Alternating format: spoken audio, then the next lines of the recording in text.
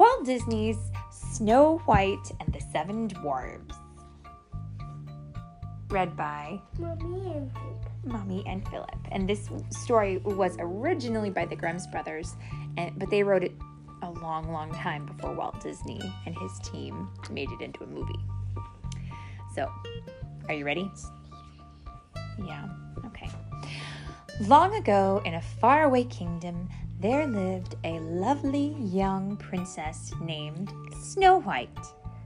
Her stepmother, the queen, was cruel and vain. She hated anyone whose beauty rivaled her own, and she watched her stepdaughter with angry, jealous eyes. The queen had magic powers and owned a wondrous mirror that spoke. Every day she stood before it and asked, "Magic mirror on the wall, who is the fairest one of all?" And every day the mirror answered, "You are fairest of all, O Queen, the fairest our eyes have ever seen." As time passed, Snow White grew more and more beautiful, and the queen grew more and more envious. So she forced the princess to dress in rags and work in the kitchen from dawn to dusk. That's morning to night. Despite all her hard work, Snow White stayed sweet, gentle, and cheerful. Day after day she washed and swept and scrubbed, and day after day she dreamed of a handsome prince who would come and carry her off to his castle. One day, when the queen spoke to her mirror, it replied with the words she had been dreading. "Fair is thy beauty, Majesty, but hold, a lovely maid I see, one who is more fair than thee. Lips red as a rose, hair black as ebony, skin white as snow." "Snow White!" shrieked the angry queen. "She must be destroyed!" The queen sent for her huntsman. "Take Snow White deep into the forest," she said, "and there, my faithful one, kill her." The unhappy man begged the queen to be merciful, but she would not be persuaded. "Remember my magic powers," she warned. "Obey me, or you and your family will suffer." The next day, Snow White, never suspecting that she was in danger, went off with the huntsman.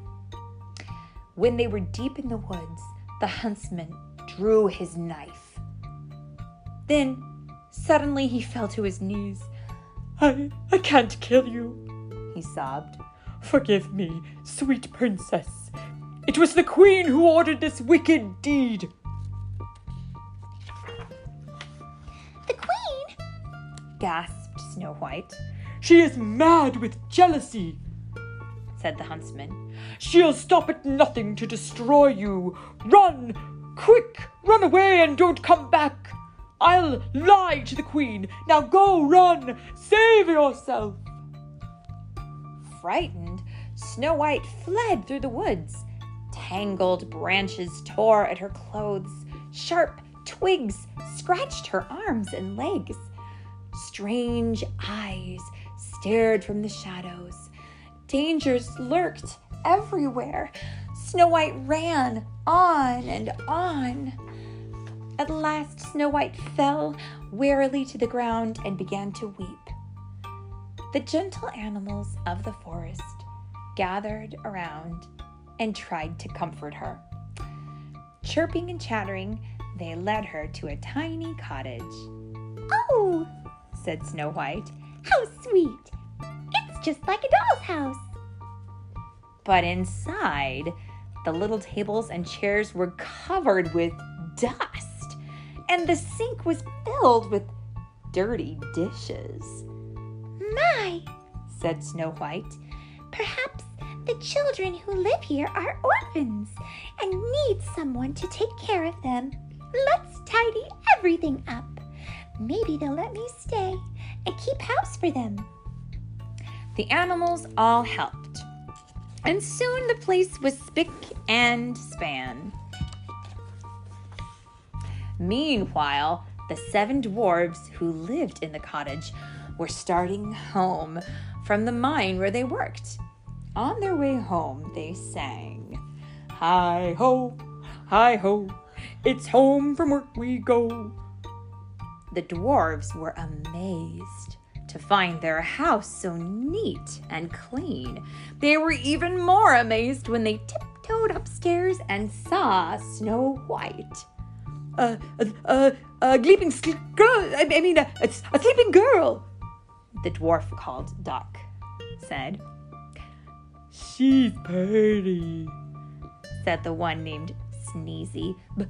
"Beautiful," sighed Bashful.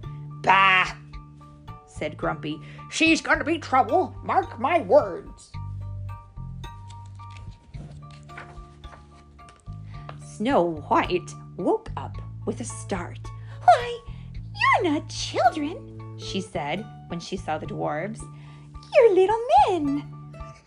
The dwarves gathered around her.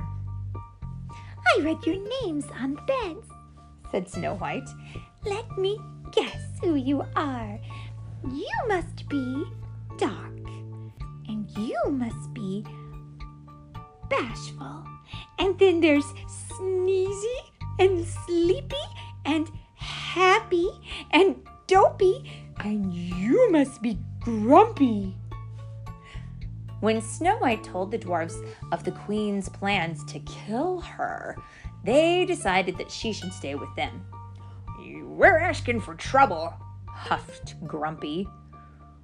"But we can't let her be caught by that wicked the wicked queen," said Doc, and the others all agreed.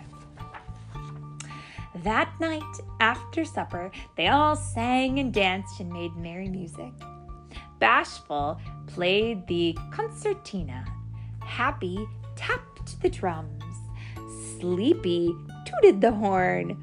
Grumpy played the organ. Dopey didn't know how to sing or play a tune, but he was very good at wiggling his ears. Snow White loved her new friends, and she felt safe at last. But the queen had learned from her mirror that Snow White was still alive. "This time," she hissed, "I'll finish her." With a magic spell, she turned herself into an old peddler woman. She filled a basket with apples, putting a poisoned apple on top. "One bite," she cackled, "and Snow White will sleep forever. Then I will be the fairest in the land." Let's see what happens. Next morning, when they left for the mine, the dwarves warned Snow White to be on her guard. Beware of strangers," said Doc. "Right," said Grumpy. "Don't let anybody or nothing in the house." "Oh, Grumpy," said Snow White, "you do care. I'll be careful, I promise." She kissed him and the others goodbye, and the dwarves went cheerfully off to work. A few minutes later, the queen came to the kitchen window. "Making pies, dearie?" she asked. "It's apple pies the men love. Here, taste one of these." She held the poisoned apple out to Snow White. But Snow White remembered the dwarf's warning. "But what harm can a poor old peddler woman do?" she thought. "And that apple does look delicious." She bit the poisoned apple. Then, with a sigh, she fell to the floor. Told by the birds and the animals that something was wrong, the dwarves raced back to the cottage. They saw the queen sneaking off, and they ran after her. As storm clouds gathered and rain began to fall, the dwarves chased the queen up a high rocky mountain. Up, up they went to the very top, when, crack, there was a flash of lightning, and the evil queen fell to her doom below. But it was too late for Snow White. She was so beautiful, even in death, that the dwarves could not bear to part with her. They built her a coffin of glass and gold, and day and night they kept watch over their beloved princess. One day, a handsome prince came riding through the forest. As soon as he saw Snow White, he fell in love with her. Kneeling by her coffin, he kissed her. Snow White sat up, blinking her eyes, and smiled. The prince's kiss had broken the evil spell. The dwarves danced with joy. The prince carried Snow White off to his castle, where they lived happily ever after. The end. The end.